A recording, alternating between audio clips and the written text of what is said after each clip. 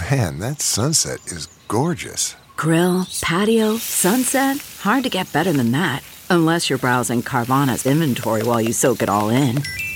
Oh, burger time. So sit back, get comfortable. Carvana's got thousands of cars under $20,000 just waiting for you. I could stay here forever. Carvana, where car buying meets comfort meets convenience. Download the app or visit Carvana.com today.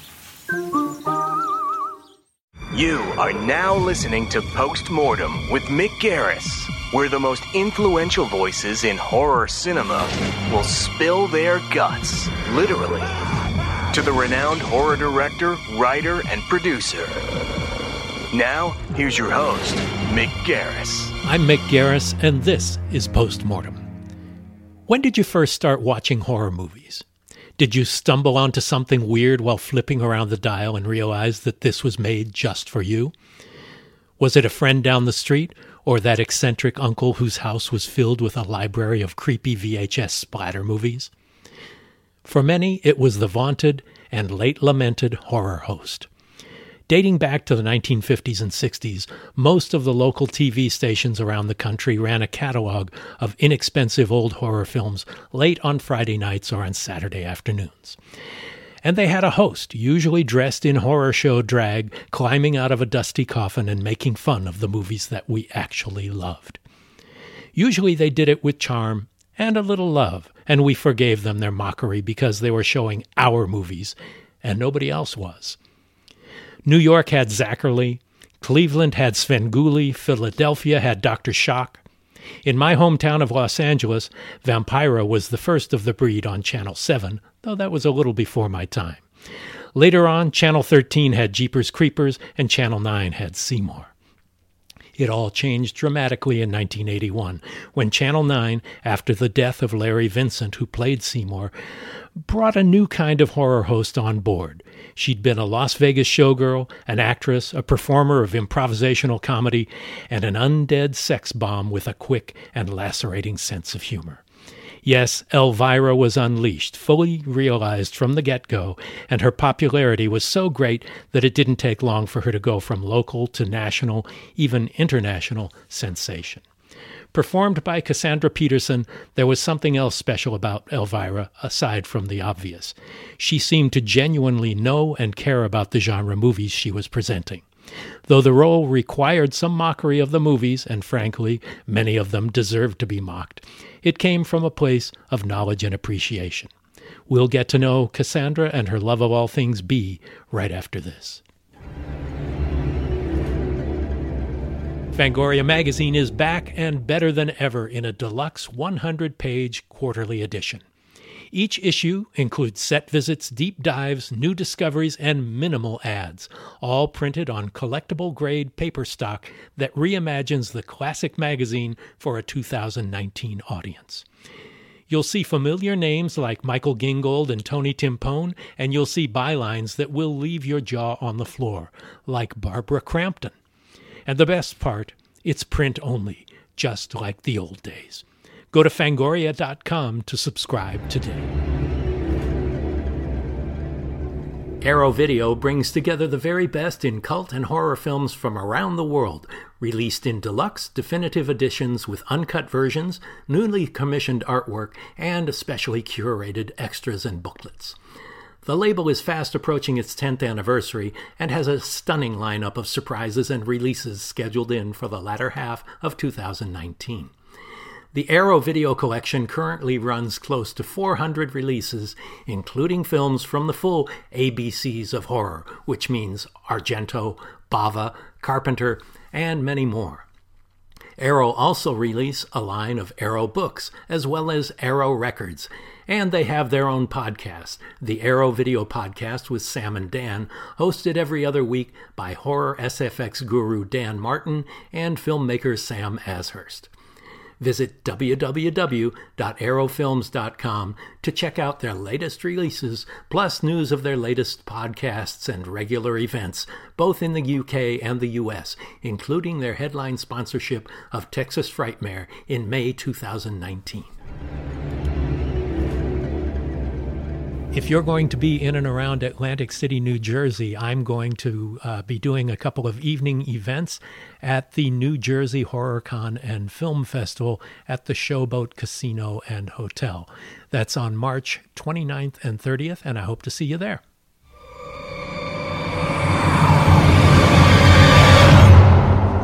So which came first, Elvira or your love of genre movies? Elvira or the egg? Exactly. Which came first? My love of genre movies. Since I was a child, I think I was. So this was real. This was something, totally yeah. real.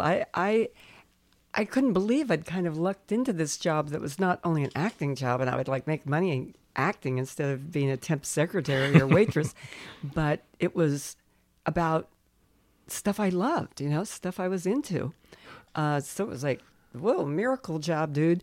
Plus, I had grown up, my mother and my aunt ran a costume shop when I was a kid. Wow. And I got to tell you, from the time I was, again, in about second, third grade, I wore more costumes than any human on earth, I mean, isn't that kind of wacky? I mean, Halloween was our big holiday around my house and with all my relatives, because on Halloween we'd all go to the store and work, running costumes, because it was just such a crazy time over there. So everybody would help out, even me. I don't think I was really helping out that much. I think I was just trying more costumes on.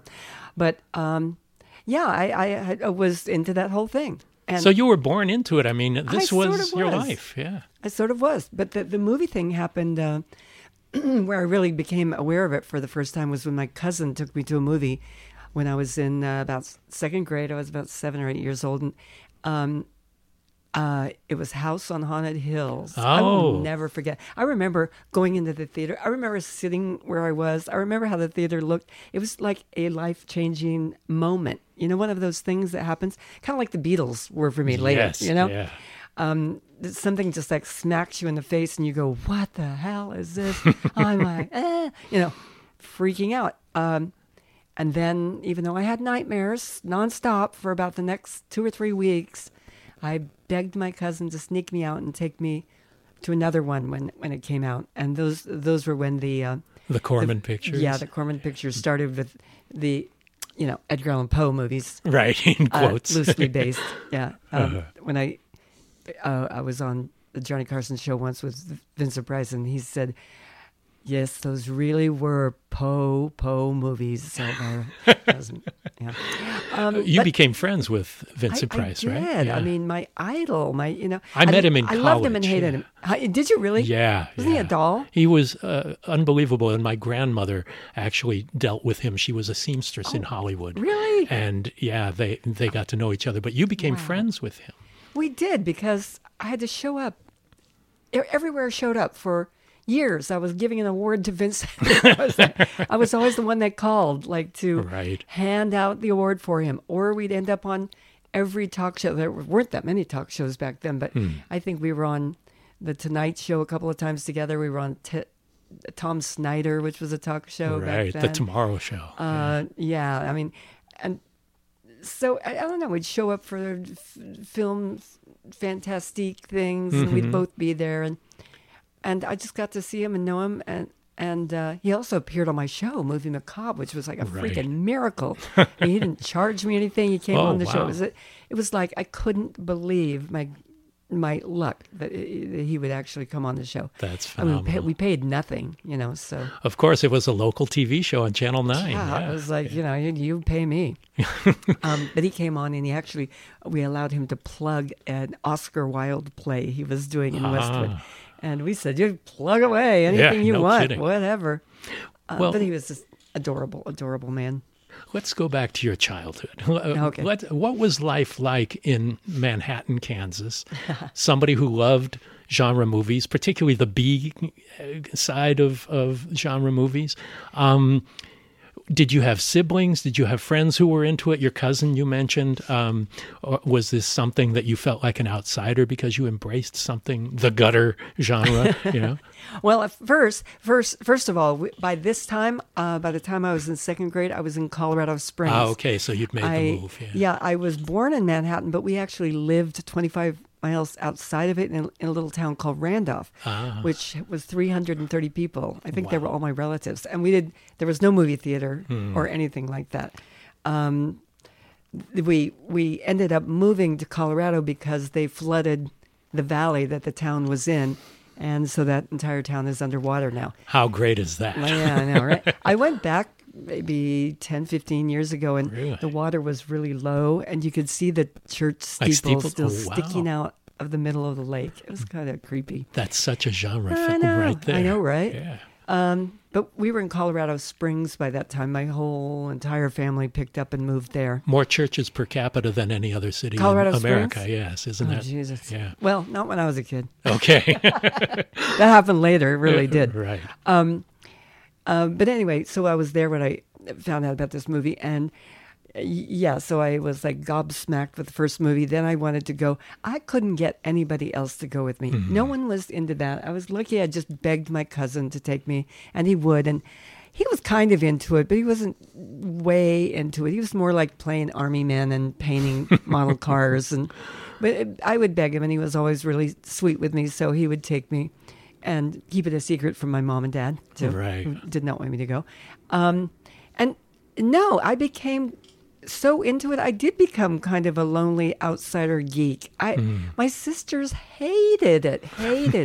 My parents didn't like me doing it, particularly, being into the whole genre. I finally found some magazines, that Famous were horror. Monsters? Yeah, exactly. Yeah.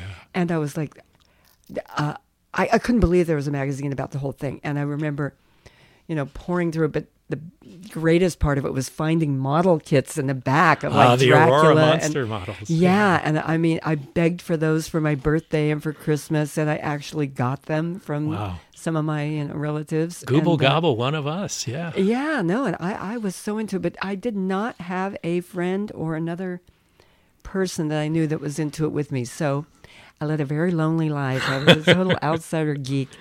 And there I was also wearing costumes to school, which really was kind of like, stay away from her. Something's wrong.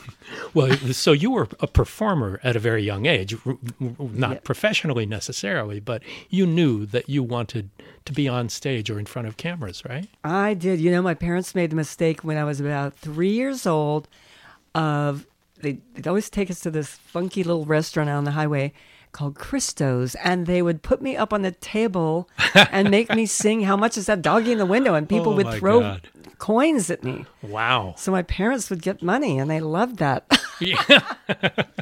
We were pretty broke. I mean, they were So you were a farmers at the lower time. middle class family Oh, at the time? more than lower middle class, Yeah. I would say. I know that feeling. Yes, Yeah. I'd go. We have similar roots, I think. Just outside of poverty, Yeah. trailer park trash, kind of. But yeah, we were that way. But I could make money standing on a table at restaurants, singing songs.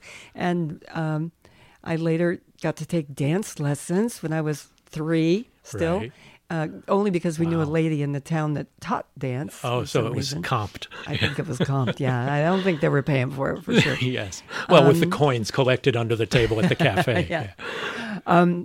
But, oh, no, I knew from that minute on I wanted to be the center of attention.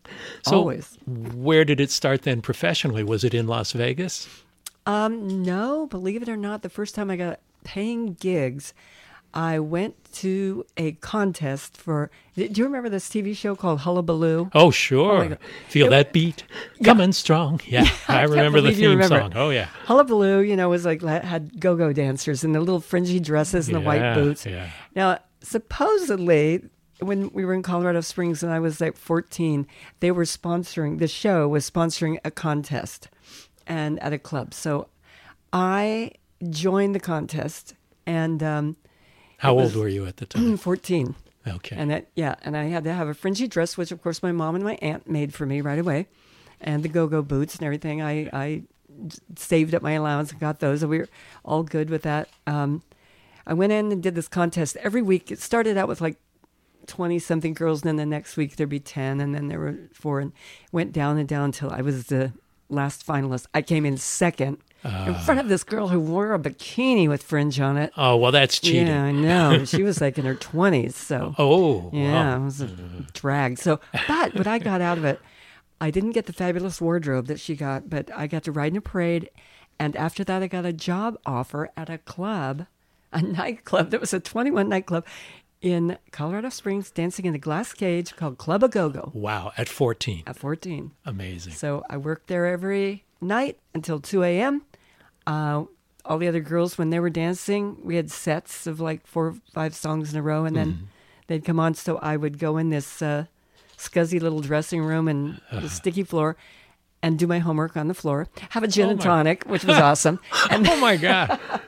it was always so crazy. I was like, no, I think I was drinking White Russians back then because it tasted like chocolate milk. And do my homework. My dad would come and pick me up at 2 a.m. and then I'd go to school at 7 a.m. every day. My grades went to hell, I got to tell you. I can imagine they might, despite doing your homework on the sticky floor. What did you get paid as a 14-year-old go-go girl in a 21 and up club? Well, it seemed like $1 million. I don't remember the exact pay, but compared to all other teenagers at my age, I was like a millionaire. Wow. I mean, I went out and bought a orange and black Firebird Pontiac, the first thing. Oh, my God. I bought a tiny little Sony TV, which was beyond awesome, to put in my room, which was like ridiculous. Nobody had TVs in their room. And started working jobs at all kinds of other clubs, mostly on, it's hard to believe, mostly on Army bases. I worked at NORAD, Air Defense Command Base. I worked at the what's the big Air Force Academy. Wow. And Fort Carson and Air Force Well, Colorado base. was filled with Nothing air but bases and military. And it was like Vietnam time. But I danced at they were called EMT clubs, the enlisted men's clubs. Wow. And sometimes at the officers' clubs. And I made about $350 a night at that point. A night at And 14, yes, 15. Yeah. And by this time I was 15 and I was driving. Don't ask me why. How was I driving when I was 15? But I was. And my dad didn't have to pick me up anymore because the Army base was a long way from town. Wow. But still ending at, in the middle of the night, practically getting home at around 2 and going to school every day. I don't know how I got through school. Well, Viva Las Vegas was a big influence for you. Is that right? It was. Yeah. So Anne Margaret, Elvis Presley, and it took you to Las Vegas, right? It did. I went and saw that movie. I was a movie buff. I went and saw every kind of movie. I loved comedies. I loved every kind of movie, but especially horror movies. But I saw Viva Las Vegas, and something came over me again. It was like another kind of epiphany where I just decided that's what I was going to do. It just came into my head. I didn't even know what Showgirl was or anything. I knew I loved Elvis Presley because I had loved his music since I was a tiny kid. And my parents were big Elvis Presley freaks. They had oh my God, you should have seen their basement. They had shrines to Elvis. Oh my God. God. It was weird. Yeah, you see those weird documentaries about those kind of people. That was Elvis. Mom and Dad? That was my mom and dad. I'm not kidding. So I grew up like on Elvis. So I see this redhead, this sexy redheaded woman, Anne Margaret, who I had seen in Bye Bye Birdie previously and just like loved. And she was with Elvis. She was a dancer in a show in Las Vegas. And I go, that is it. That is what I'm going to do. And then, reality came crashing in. Everybody said to me like, well, you're not good looking enough. You're not tall enough. You don't dance well enough. All of that. And I was like, seriously? And you had taken your Pontiac out there and and driven out. Yeah. And just went on your own. You were 16, 17 years old or something? Yeah. And all through, from the time I was 15 till I was 17, I drove all over North Dakota, South Dakota, Nebraska, Wyoming. Playing, dancing at clubs. Dancing at clubs, yeah. Wow. So how did you get these out-of-town jobs? I mean, did they hear about this great 15-year-old dancer? I got an agent. I got a go-go dancing agent. Who knew? It was this woman in Colorado Springs, and she booked all the go-go dancing. Go-go dancing was a really big thing, and people have to understand, go-go dancing really was incredibly tame. I mean, I did end up wearing fringy bikinis after a while, but that's as far as it went, But they were really, really popular. Every lounge, every hotel, every club had go-go dancers. Thanks to in the Shindig and 60s. Hullabaloo and all of these TV shows. Yeah. So it wasn't quite as scummy as it sounds. Right, it wasn't a strip club. People were getting the wrong idea. No, there. my God. No, I mean, now when you say go-go dancer, I think it has a whole different connotation. But back then it was really quite innocent. And you know, I made a ton of money. And I was only able to be booked out of town when it was summer or spring vacation or Christmas vacation or whatever. But I would drive all over hell just doing these jobs. And then you went to Las Vegas and became a showgirl in Las Vegas. I did. We were on a vacation with my mom and dad. It was the last vacation I went on with them because I was 17 and I didn't live with my parents then anyway. I had also already moved out of the house. Well, you could afford it. I could afford it. I had an awesome apartment that I shared with a friend of mine. Wow. And so I went on a vacation to California because I wanted to go to California. And we stopped in Las Vegas, and I begged and pleaded my parents to take me in to see one of the big, you know, TNA shows when they go. Right. And we went in, and the maitre d' came over and asked that. Well, I had put on a super padded bra and a wiglet that made my hair really gigantic and tall, and about 3 pairs of eyelashes. And I mean, you know, I either looked like I was in a show or I was a hooker. I don't know which. But I went out with my mom and dad, and they came over and said, "Oh, are you a showgirl?" And I was like, "No." And I was trying to be cool because I was underage. Right. Not supposed to be in there in the first place. Right. And scared to death. All I could do is sit there and think they're going to come in a minute and drag me out of here by my wiglet. And all of a sudden, a dance captain came up, a woman named Fluff, and she said, "There's an audition. We're starting auditions tomorrow for a new show.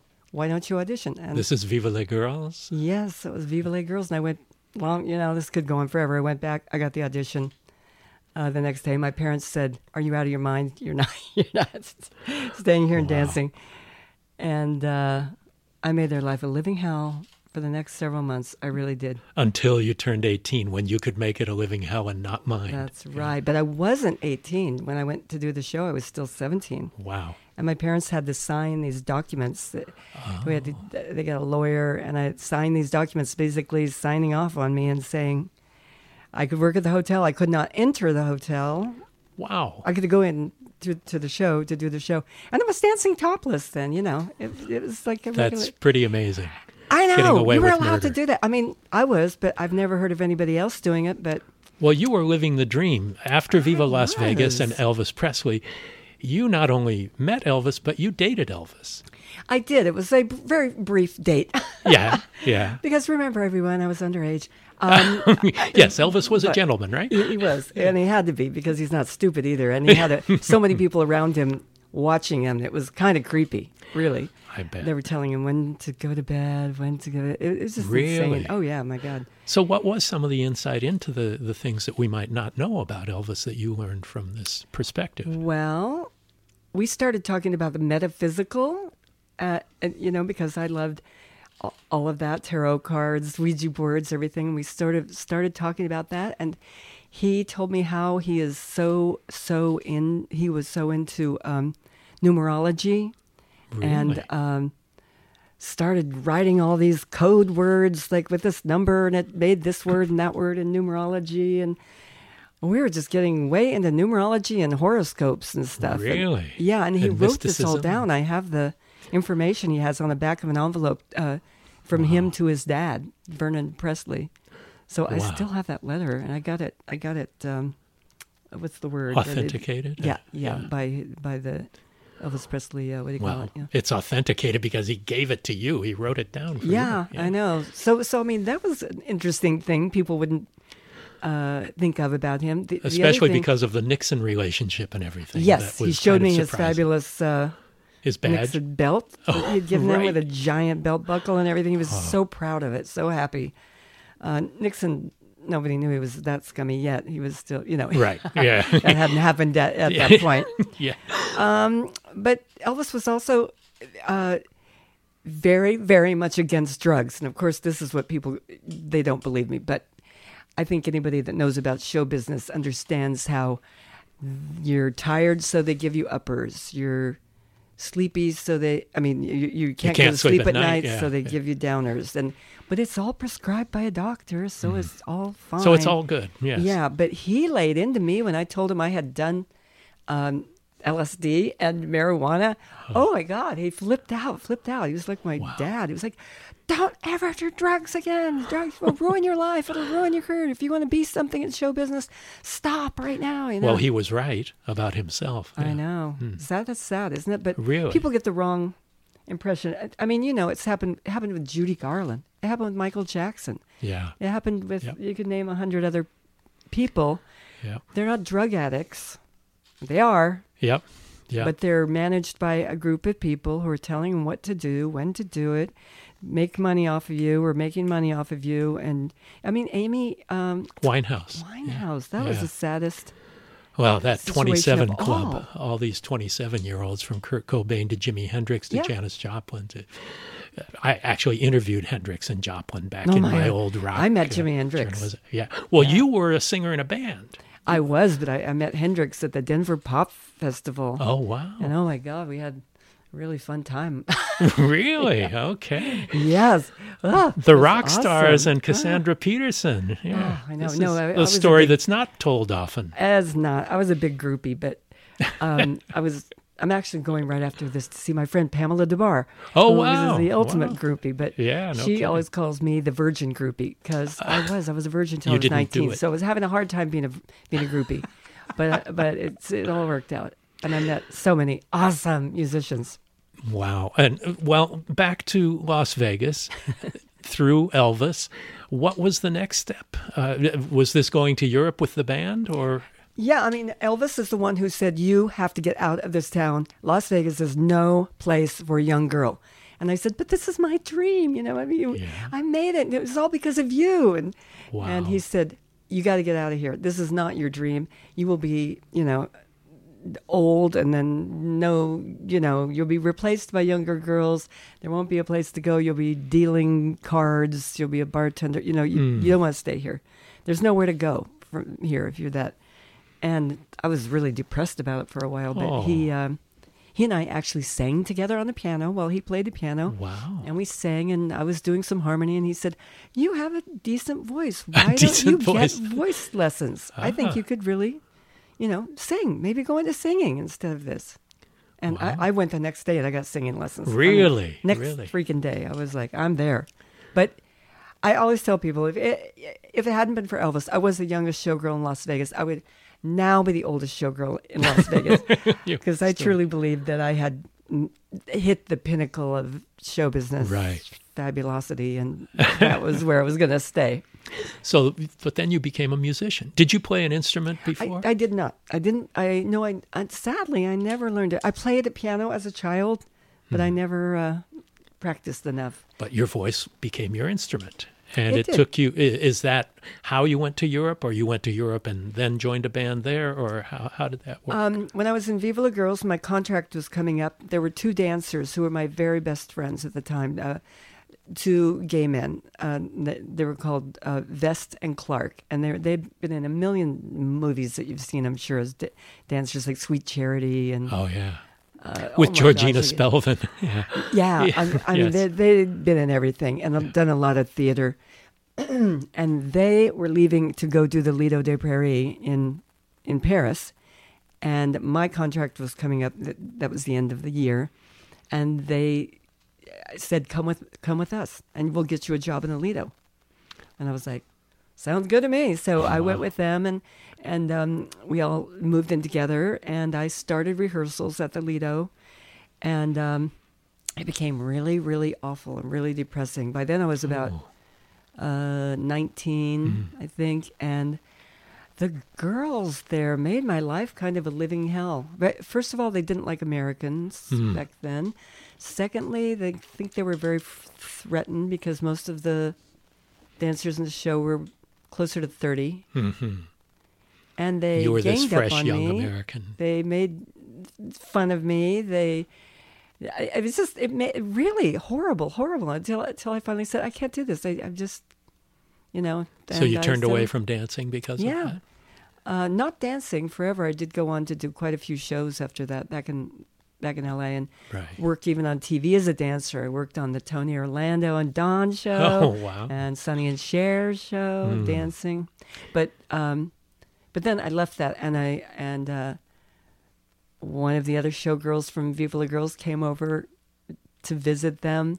She and I got this crazy idea of going to Italy, which was really what I wanted to do, was go to Italy. I loved Italy, and I had okay. been there when I was a teenager supposedly on a what was it, history tour. Oh, good. Yeah, it was Yes. mainly a Wink, tour wink. of hot guys. Yeah. But I went back with her. We decided we'd form a singing duo. So we made a little duo. We got this Brazilian guitar player and started playing clubs. Wow. And from that, I got this other band. I did a bunch of little acting. But I worked in a bunch of horror movies and westerns. And ones that we Fellini's would know. Roma. Ones that we would know. No, unless you know Brando Marte di Petriolo or Le Onorevole Piacciono alla Donna. Oh, that's one of my favorites. Oh, I know. Yeah, love that. Love that. Yeah, no, they were all like just little films. I don't even think the first one ever got made, but I got to work as an extra, and I worked as an extra in Fellini's Roma, which was Right. life-changing. Right. That's the whole long story. I The don't other wanna bore you Roma. with that. Well, no, tell us a little bit about what effect Roma had on you working with Fellini. Well, it was really the weirdest thing. I'm there with my friend who's also from Viva La Girls. Another friend of ours, another showgirl, came over and joined us. She lived in Corsica. She came over and joined us. And we were walking down the street in the area of Rome called Trastevere. It's like the old section. If you Yes, can believe it, yeah. like everything's old. This is really old. Yes. And we saw like a big kind of hubbub going on up ahead, and we're like, what's happening up there? And we went up, and they were shooting a movie. And I hadn't really, seen anybody shooting a movie outside before, so it was very interesting. We're like, oh my gosh, it's great. And we see a guy that we all three know from Las Vegas in the middle of, like in the crew. Oh, And we're wow. like, this has got to be a joke. Stuart Birnbaum. And we knew him from Las Vegas because he had made a documentary about showgirls. And he had interviewed all three of us. So we saw this guy and went, oh my God, Stuart. He couldn't believe it. We were like, Truly small world. it's so small world. And he was there doing some kind of student directing thing with Fellini on this film. And he said, would you like to meet Mr. Fellini? And we were like, what? And you, as a film buff, Oh, God, really, I knew those movies. Did your girlfriends know Oh, yeah, about Fellini? they did Yeah. too. They Okay. La Dolce Vita and Right. 8.5. And I mean, these films, I was already a huge Fellini fan. And they were aware. I don't know if they were as big a fan as I was, but they were certainly aware of those Right. films. And he came over. He introduced himself. He was so charming, so nice, adorable. He was just the nicest man. And he thought I looked like his wife. He couldn't get over that I looked like Giulietta Messina, Right. his right. wife, when she was really young. Who was in so many of his movies. Yeah, I guess she was kind of his muse or something. Right. And I wasn't really aware of that or how I looked like her. Mm-hmm.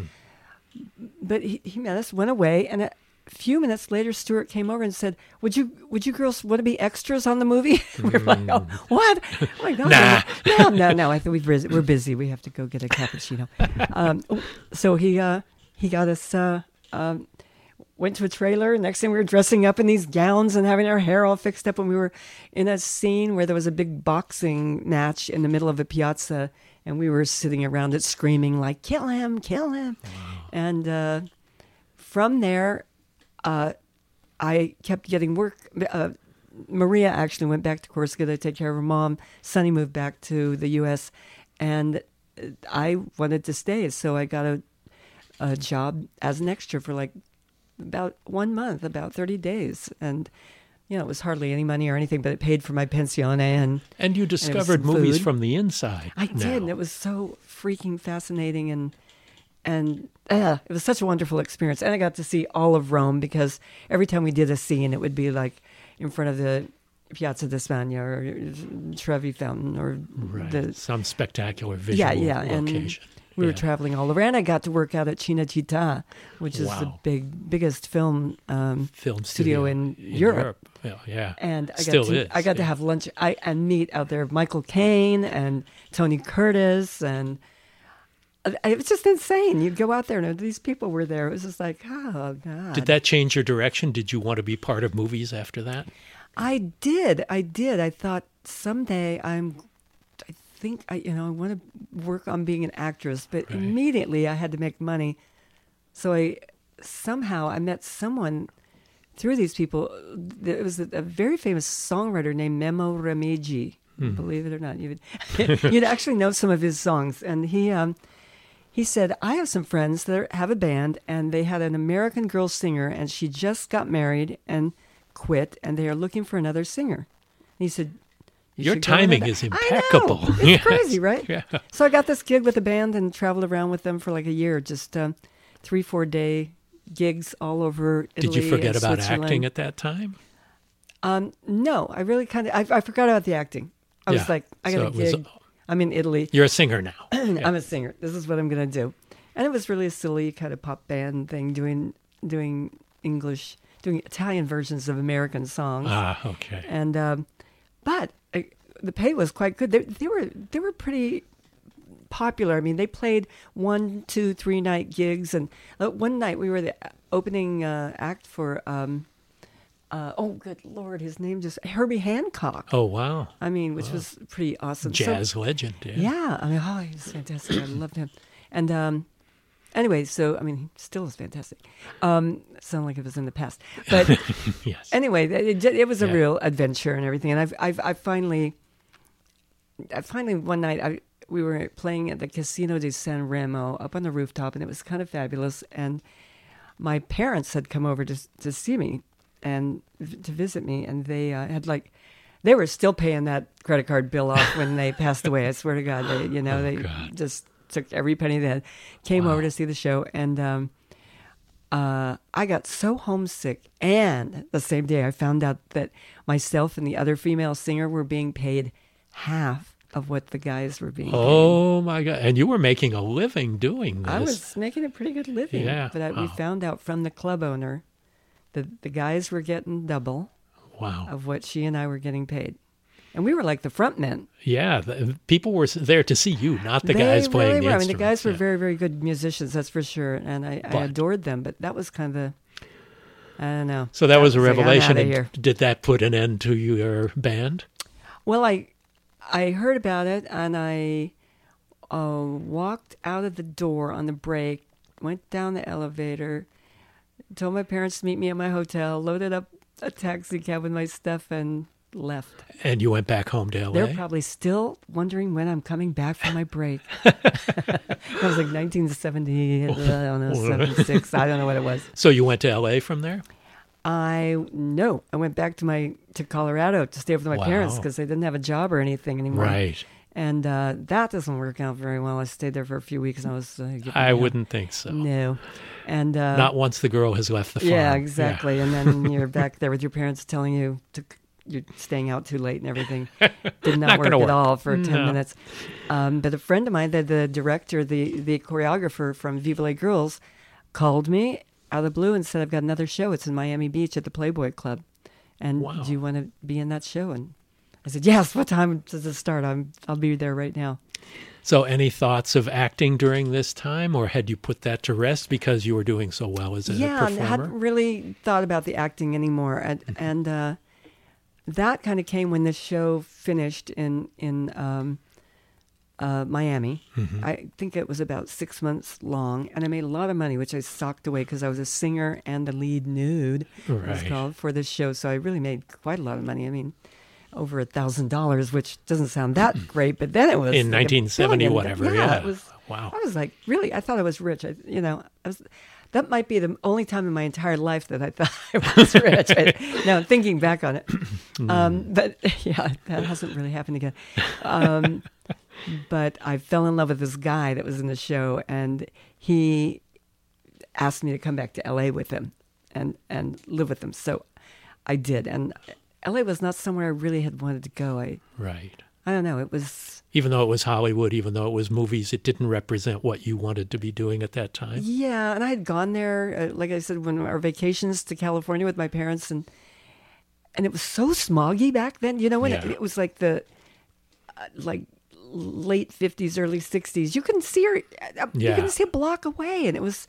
Oh, I remember just having my chest so congested and painful from breathing that smog. Yeah. And your eyes would run with tears. Really, it was amazing. Yeah. I mean, I remember you would look across the street and almost couldn't see a building that was too far away. You'd have smoggy fog where you couldn't see your hand held out in front of you. People don't realize that, how bad it was. But it wasn't just that. It was also that my mom always was down in really, really horrible areas of town buying fabric for her costume shop. Okay. And so it also wasn't seeing the nice part of LA. I was seeing like the really seamy, and there's kind plenty of of Lula scary. in LA, especially in the 70s. Yeah, and 60s. so LA, I was kind of scared of it. It was so big, I'd never really lived in a gigantic city, so I was. Well, kind what of freaked took you out. into the Groundlings? This was an improvisational troupe that's still going strong, and you became a part of that as well as many other famous comedians and performers. And how did that come about? A friend of mine invited me to go see them, and another one of those moments where Good I timing. just saw them on stage and went, that is what I want to do. That's what I want to do. And I took a real long way around because I joined a group called Mama's Boys, and we went touring, but we did a lot of comedy. We did dancing, singing, and comedy. And it was the gay disco days, so it was me and 7 gay men, and we toured every major city in the country. Was that when you discovered you wanted to do comedy in your performance? Because that's become such a huge part of your onstage persona. Yeah, it kind of was. Although I did a comedy number in Viva La Girls, I did it actually really. It was kind of became kind of the highlight of the show. This comedy number, and when I did that, that thought got in my head about doing comedy, and then here I was doing this, other comedy thing with the guys. We were doing sketches in between and commercials that we'd do, fake commercials that were funny and that's when I really, really fell in love, with doing comedy and decided to move in that direction and to get in the Groundlings and to give up taking these damn tours. I had been on tour for my whole life. Right. And I was kind of like, I just want to live somewhere. It's tough for a woman. I mean, it's tough for a guy. Yeah. I think for a girl, you don't end up with a boyfriend or don't end up with anything. Well, with a It's home, really tough. you got a suitcase in the trunk of the car. You do, and that is it. And it was, I loved doing all those shows, but finally I was just like, I got to stop. I got to stay somewhere and decide I'm going to do something here. And no matter what, I'm not taking off on another show. And you found the Groundlings, and they found you. Yeah. And tell me about that experience and what that was like, because this is all about creating stories and characters on the spur of the moment, and how that kind of helped train you as a performer. Yeah, it's funny. Back then, now it's so hard to become a Groundling because they've got so many zillions of people wanting to get into it because they've been so incredibly successful. I mean, so many Groundlings have gone on to make movies and be writers and directors and on Saturday Night Live and everything, as you know. And so they have a million people trying to get in. Back then, it's pretty much you paid the money, you became a Groundling. Really, it was, I mean, you did have to go through an audition process. So maybe I had a little talent. They let me in, Oh, maybe. I think maybe just a little. But it was you open the door. pretty easy compared to that. But a lot of the people become Groundlings, become a part of it by having been taking the classes, the improvisation classes. Yes, and I did take the classes. I had to take the classes. Then I had to be in the Sunday show, which was kind of not the major Groundlings. And then I moved up into the regular Groundlings. I saw the Groundlings on stage during that period, so Did I'm you sure really? I saw you, and it was Probably. It was I was there amazing. with Phil Hartman, Paul Rubens. Pee Wee Herman. Lorraine yes. Newman was just leaving to go do Saturday Night Live. Yeah, I definitely saw you then. Yep. And I was right just as I was leaving. John Lovitz and Julia Sweeney were coming in. Yeah. And it was a great time. It was a It's still factory great that time. ground out famous people. It was. quite It's amazing. crazy. Talented famous people. And not just actors, but so many producers and so many writers that wrote big television shows and films, How did that help you to form the character of Elvira? Well, how did it help? You know what? One thing that's awesome about improv is that you learn to perform in front of people, and you don't even know what's going to come up yet, but you drop all of your inhibitions. Not that I had any at that time, but you feel certainly. I mean, it's like I always say, if you can get through performing on stage when you do not know what you're going to do and try to make people laugh and entertain, you can just do anything. I mean, you really can. I mean, and it gave me that spur of the moment, think on your feet, kind of thing. I mean, that's what I learned. I know I could not be Elvira without that training that I got from comedy improv. And I wasn't the biggest character person. Right. My characters were the sexy girl, the hooker, the showgirl, the sexy nurse.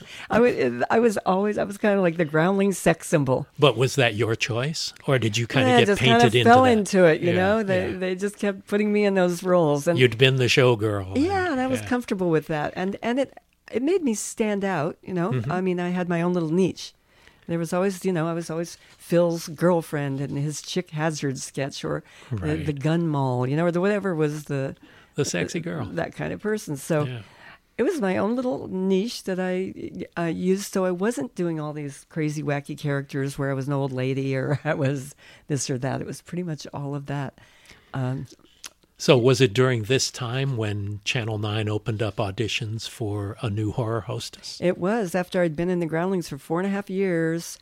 It was funny. My best friends were Phil and Paul Rubens and John Paragon. And we spent every day of our life together back then. And we all started sort of getting more and more gigs together. Right. Phil was a little ahead of me. Then came Paul. Then came me, then came John Paragon. But we were all starting to get kind of famous at the same time. And so we really, really hung out with each other and stuck together because we sort of couldn't believe what was going on. Right. And you were in Hollywood, and the Hollywood thing was starting to happen. Yes. I mean, Phil bought a house, it was like, what is happening here, know? John moved out of his garage apartment and actually got a real live apartment, and we all were. I think it was a real bonding thing for us that made us so close, because we were like, really, oh my God, I was just a plain old person. Now I'm like I'm going to be a famous person. And so then KHJ, which is an independent station in LA, it's not a network affiliate. They were looking for a host after Seymour, Larry Vincent, passed away. Yep.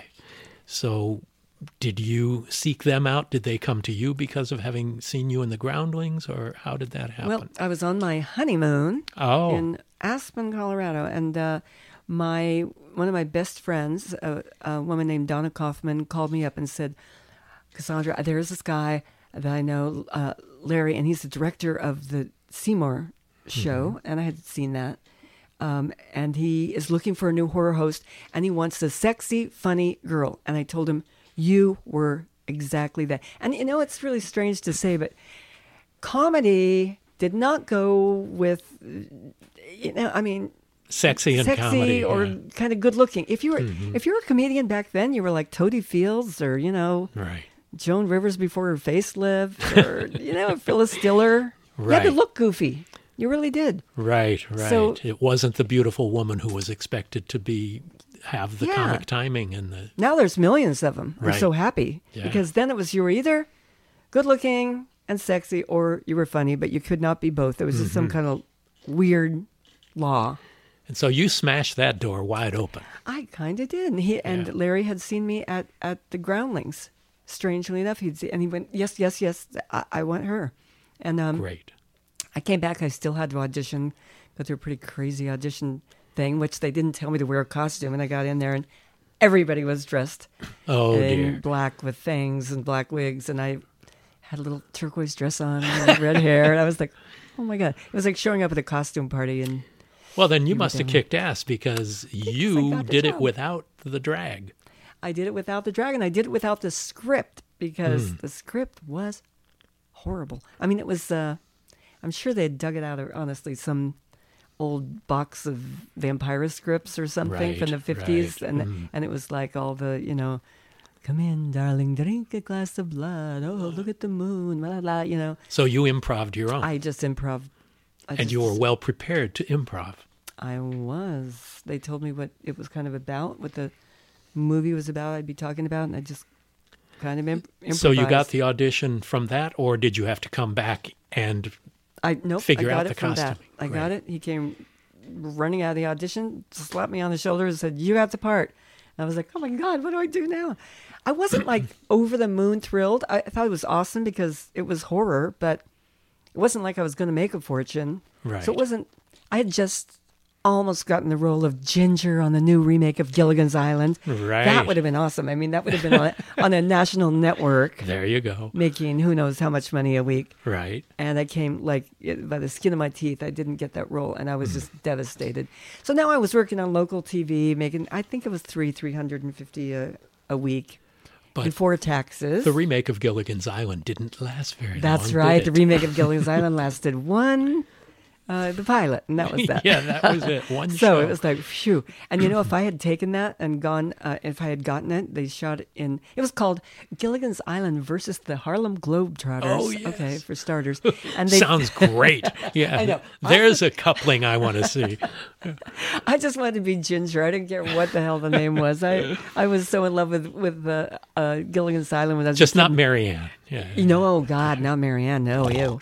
I just was like growing up going, that's what I want to be, her or Anne Margaret or one of those sexy redheads. Nice. So when I got called in on the if I would have gone with Gilligan's Island where they shot in Hawaii, that would have been it. I wouldn't have gotten the part, and then Gilligan's Island would have crashed after one thing, and then I'd be nowhere. So it all worked out for the best. I was so depressed when I didn't get it, but yeah, it was like, phew. Well, you were able to bring along John Paragon to write for you and with you for the show, and your husband who he was didn't he do the manager theme then. music? He did the music for it. well, Yeah, he did Elvira's theme. John and I watched every single movie multiple times, came up with all the jokes. Then he went home, wrote the script. And you loved the movies.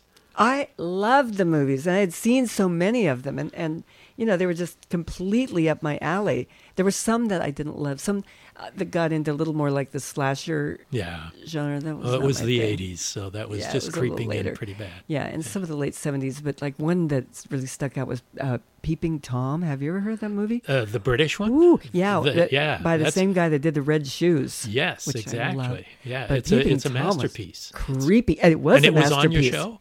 Yes. That's a hard one to do comedy bits around. Very hard one to do comedy. And that would be a problem, There would be Yeah. those shows where you really didn't want to Michael Powell. Yeah. make... Yeah. Oh, my God. It was a brilliant movie if Great anybody film. can see it. But it's, there were movies that you didn't really want to joke. Didn't want to Joke tinker about. with No. them. Yeah. I like all the old Cannon movies and the Oh, Hammer yeah. movies and all of those, Yeah. But Killer Tomatoes was a favorite of yours? It was a favorite of the audience, not a favorite of mine. Because I again, see. they had done all the jokes were in the movie. Yeah, how do you Because make it fun was of a comedy? It was Yeah. a spoof, A and yeah, spoof. you were You're trying to spoofing a make spoof. jokes about you could only make so many ketchup and tomato sauce jokes. I gotta tell you. Yes, And they were exactly. all in the movie already, so there was no place to go. When you were very young, you had a terrible accident that scalded a good portion of your skin. You scalding water. Do you think that had anything to do with your attraction to the darker genre? I definitely do. I was reading something about someone else recently. Kane Hodder, for one. Mm-hmm. He was burned much later in life, but I was reading about somebody else who had an accident, and I was actually called by kids monster, laughed at, pointed at, made fun of. Tell me what happened and how old you were. I was only a year and a half. I was almost 2 years old, and my mother was boiling Easter eggs in this big Oh, my God. black kettle that she had, like a witch. I'm not kidding. I know because my mom had that kettle forever. And she was outside painting the eggs with my cousin, and I was inside climbing around on a chair, apparently, and started to fall, and I grabbed the kettle. I got up, I guess, to look. The eggs were boiling and making a noise. So I got up to look in the kettle. I started to fall, and I grabbed the kettle and pulled it over on me. Oh, my God. So 35% of my body had to be skin grafted. And they really, really didn't think I was going to live because back then, that was 1953, if you were burned over 25% of your body, you generally didn't survive because of the infection. And they had this new thing. I didn't die for the first 2 days, so they moved me to a big cancer burn center in Kansas City and started just filling me up with this brand new thing, penicillin. Oh, my God. Yeah, and it was experimental. To this day, penicillin doesn't do anything. Really? No, Because you were so overloaded at that so age overloaded with with it. penicillin that it has no effect on me whatsoever. They give me hundreds and hundreds of units. They didn't know how much you had, but it did the trick anyway. And But you were then- scarred as a child, and people treated you differently. Oh, yeah. Your classmates and the like. What was that like? It was horrible. I mean, I became very much a loner. I mean, I just think of that and I go, I really don't think it's any wonder I got into horror. And stories about monsters and the other. Yeah. yeah, I mean, I related. I definitely related to that, being scared. I mean, literally kids would laugh and point at me and call me monster. You're a monster, you know? And I'd be like, ugh, you know, I don't know. One of those things. I think a lot of people in show business, especially in comedy, had a lot of those kind of things happen, and not necessarily that they look like a monster, but I don't think I know a single comedian friend who, when they were a kid, wasn't overweight or had terrible acne or was gay and didn't know it, got called a sissy. And So they're on and looking on. for an acceptance by Yes. becoming a performer. Yes, and you feel you're so alone and so out of it. And then if you kind of act funny or goofy, you can make people like you. Yeah, it was, you know, I don't know. I think it's very complicated. I don't go off and sound like a psychologist here, but it's pretty common.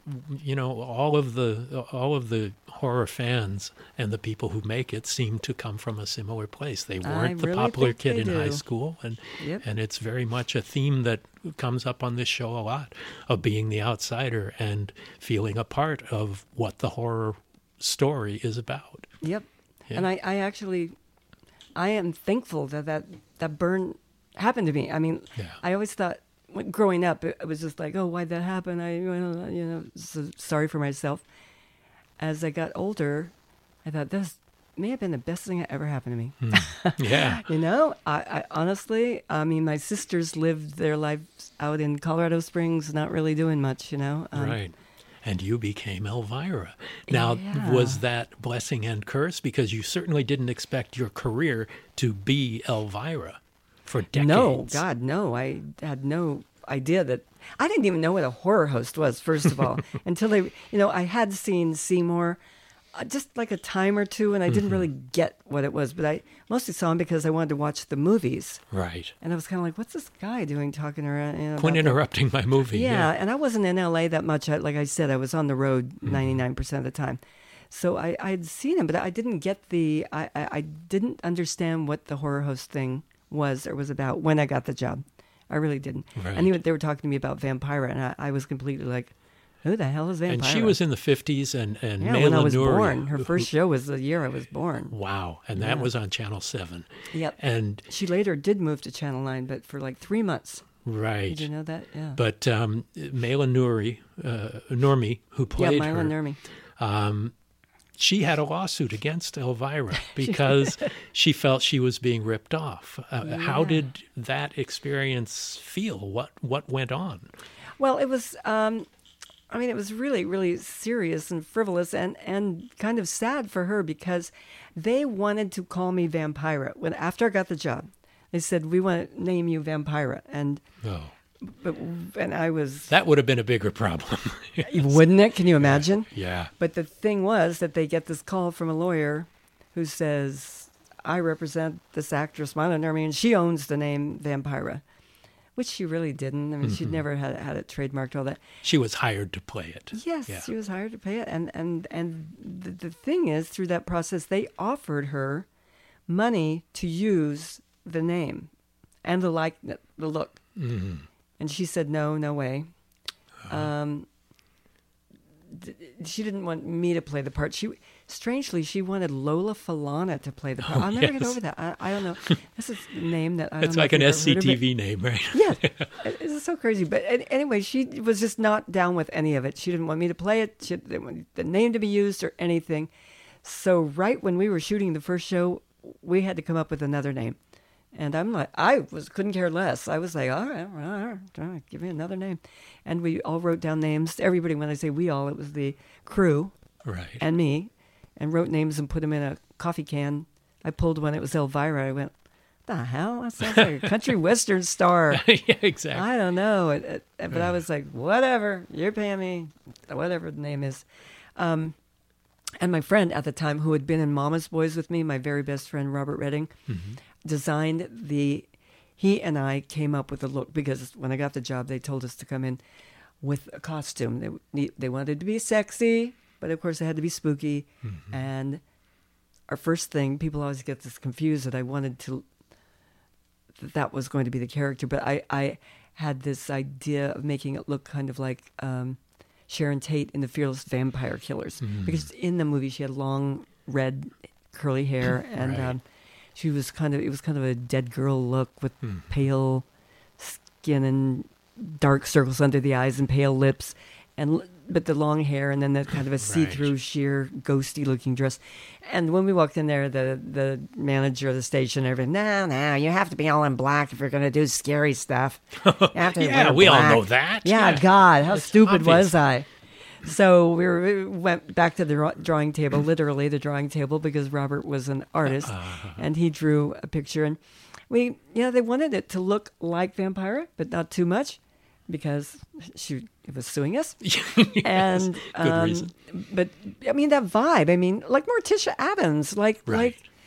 Lily Munster, like any woman, female in that kind of genre. You know, they Right. wanted it to have that vibe, but look different. So Robert did a whole 80s punk spin on it, which was Right. like happening then, that whole, new wave music and everything. The little studs and leather, and the hair he got from his favorite artist was Ronnie Spector of the Ronettes. Wow, so that's where that Yeah. bouffant thing came Yeah, and he from. called it a Wow. knowledge bump. He said that's what she called it. She called it a knowledge bump. That's great. Yeah, people go, did you That's have a beehive? classic. I go, no, it's a knowledge bump. Oh, God, I should have known better. God. Anyway, so that's how he did the hair. He based it on her. And the makeup he got right out of a book of kabuki makeup. Oh, wow. And that he had been playing a character, one of the three witches in Macbeth. Macbeth, wow. And he had been playing one of the three witches, and he had done that makeup on himself. Wow. And that he found in this kabuki book, and said, we should do your makeup like that. And I go, fine with me, whatever. Wow. And then that was that. We went out there in that crazy getup. Well, before we wrap it up, I know that you have been able to turn the popularity of Elvira into helping causes, particularly animal rights and the like, PETA and thank you. things like that. Tell me a little bit about how you've worked with them and how you've been able to support that. Well, for a long time, it's been a long time. I actually began by meeting a guy who was dressed as Joan Crawford when I was hosting a costume contest for the opening of the movie The Thing. I On set Hollywood that Boulevard. up. I was in Do publicity you at swear to Universal God? at that time. Oh, my God. Yes, I set that That was up. one of the most insane gigs I ever Yes, did. And that's what Pat came to. Yeah. that is amazing. And I got the impression that they were waiting for like 10 people to show up. Yeah. Well, I don't know if you remember. Hundreds. I remember very well. Wasn't it at the Pacific Theater, maybe? Or It was right down by the Grauman's Chinese yeah, it was the Theater. Pacific Theater. Yeah. And Yeah. I stood up on that little stage Yep. talking to one after another. I mean, hundreds. It went forever. Yeah. And the guy that won, I don't know if you remember, it was a 6'7" tall guy dressed as Joan Crawford, and he was beating Baby a Jane. little exorcist girl with a wire hanger. And she was like dressed as Linda Blair. Wow, that's great. And I picked them. I got to pick the winner, and they won. And years later, this guy is one of the heads of PETA. wow. And I meet with him. And, I loved animals and had animals my whole life. Every animal you can think of, I'd rescue. And, skunks, really, squirrels, raccoons, skunks, snakes, lizards. You can't believe it. Yeah. But he told me kind of about, I never put two and two together about the stupidest thing, like fur, like wearing fur. You're killing an animal. Duh. Yeah. You just don't think cruelty and stuff. Somehow you think it just, they take it off and give it to you. I don't know. And eating them. Here you go. Yeah, eating them. The whole thing, he explained it. I really understood for the first time. It's hard to believe that I was that stupid and naive. Yeah. But he got me kind of sucked into the whole thing. I began doing the anti-fur campaign for PETA. And then over the years did 1,000,001 other things for PETA, Last Chance for Animals, just even the Humane Society, and local dog rescues and animal shelters. And how great to be in a position to be able to help those causes. Oh, I know, it's so great. You can make money for them and help them out. I mean, it's like it's the reason for becoming famous. Yeah. It is. There's a purpose to help people raise money.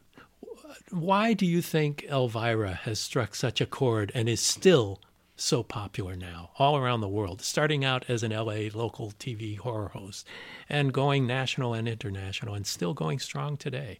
You go to conventions and things where you're hugely celebrated at these festivals and cons. Yeah, it's been pretty crazy. I mean, for every year, from the beginning, I kept thinking, well, this will probably be my last year. I just kept thinking, I'm getting older. It's going to burn out. It's not happening. And it just keeps going. Finally, I quit telling myself that, I'm ready to go till I'm 90 now. But why do you think it is? I think, well, first of all, the character has three things that I always say that make up that character. And there's really no one else who have those three elements. And that is an equal too, yes. equal combination of kind of funny, sexy, and spooky. Mm-hmm. There's a lot of people out there who are spooky, a lot who are funny, a lot who are sexy. I don't think there's another one that has all three of those elements. Some have two.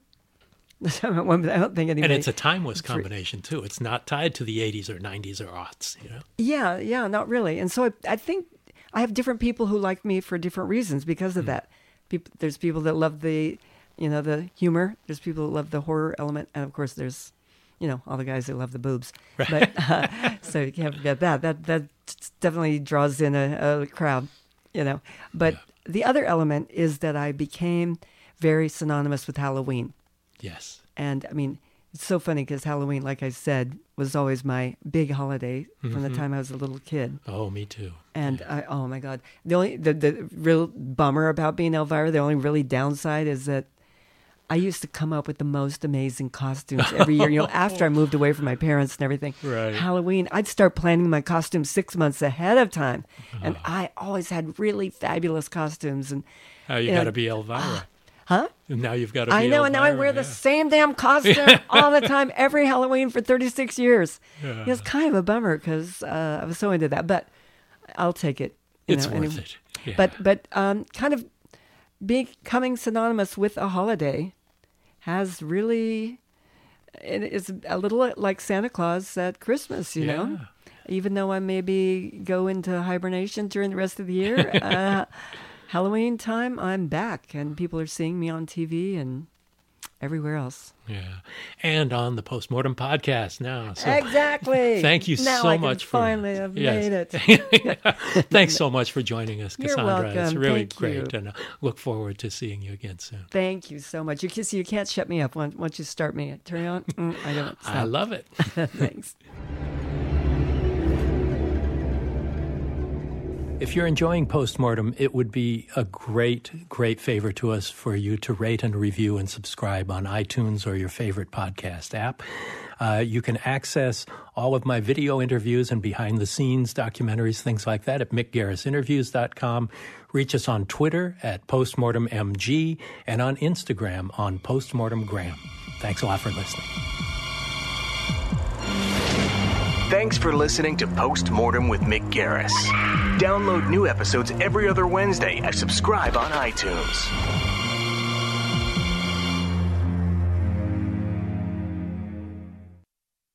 Calling all coffee drinkers. If you've been trying to enhance your daily coffee routine, then Quest has got your back with their brand new iced coffees. Now available in 2 delightfully delicious flavors that'll be sure to add an extra pep in your step. Vanilla latte and mocha latte. Quest has been on a mission to help fuel you with protein-forward foods you'll love. Each bottle of Quest iced coffee is packed with 200 milligrams of caffeine, the same amount as 2 cups of regular coffee, plus 10 grams of protein per serving to help you supercharge your day. And did I mention that they only contain 1 gram of sugar? It might just be time to cheat on your iced coffee with iced coffee. Find Quest iced coffees on Amazon.com/Quest Nutrition. That's Amazon.com/Quest Nutrition.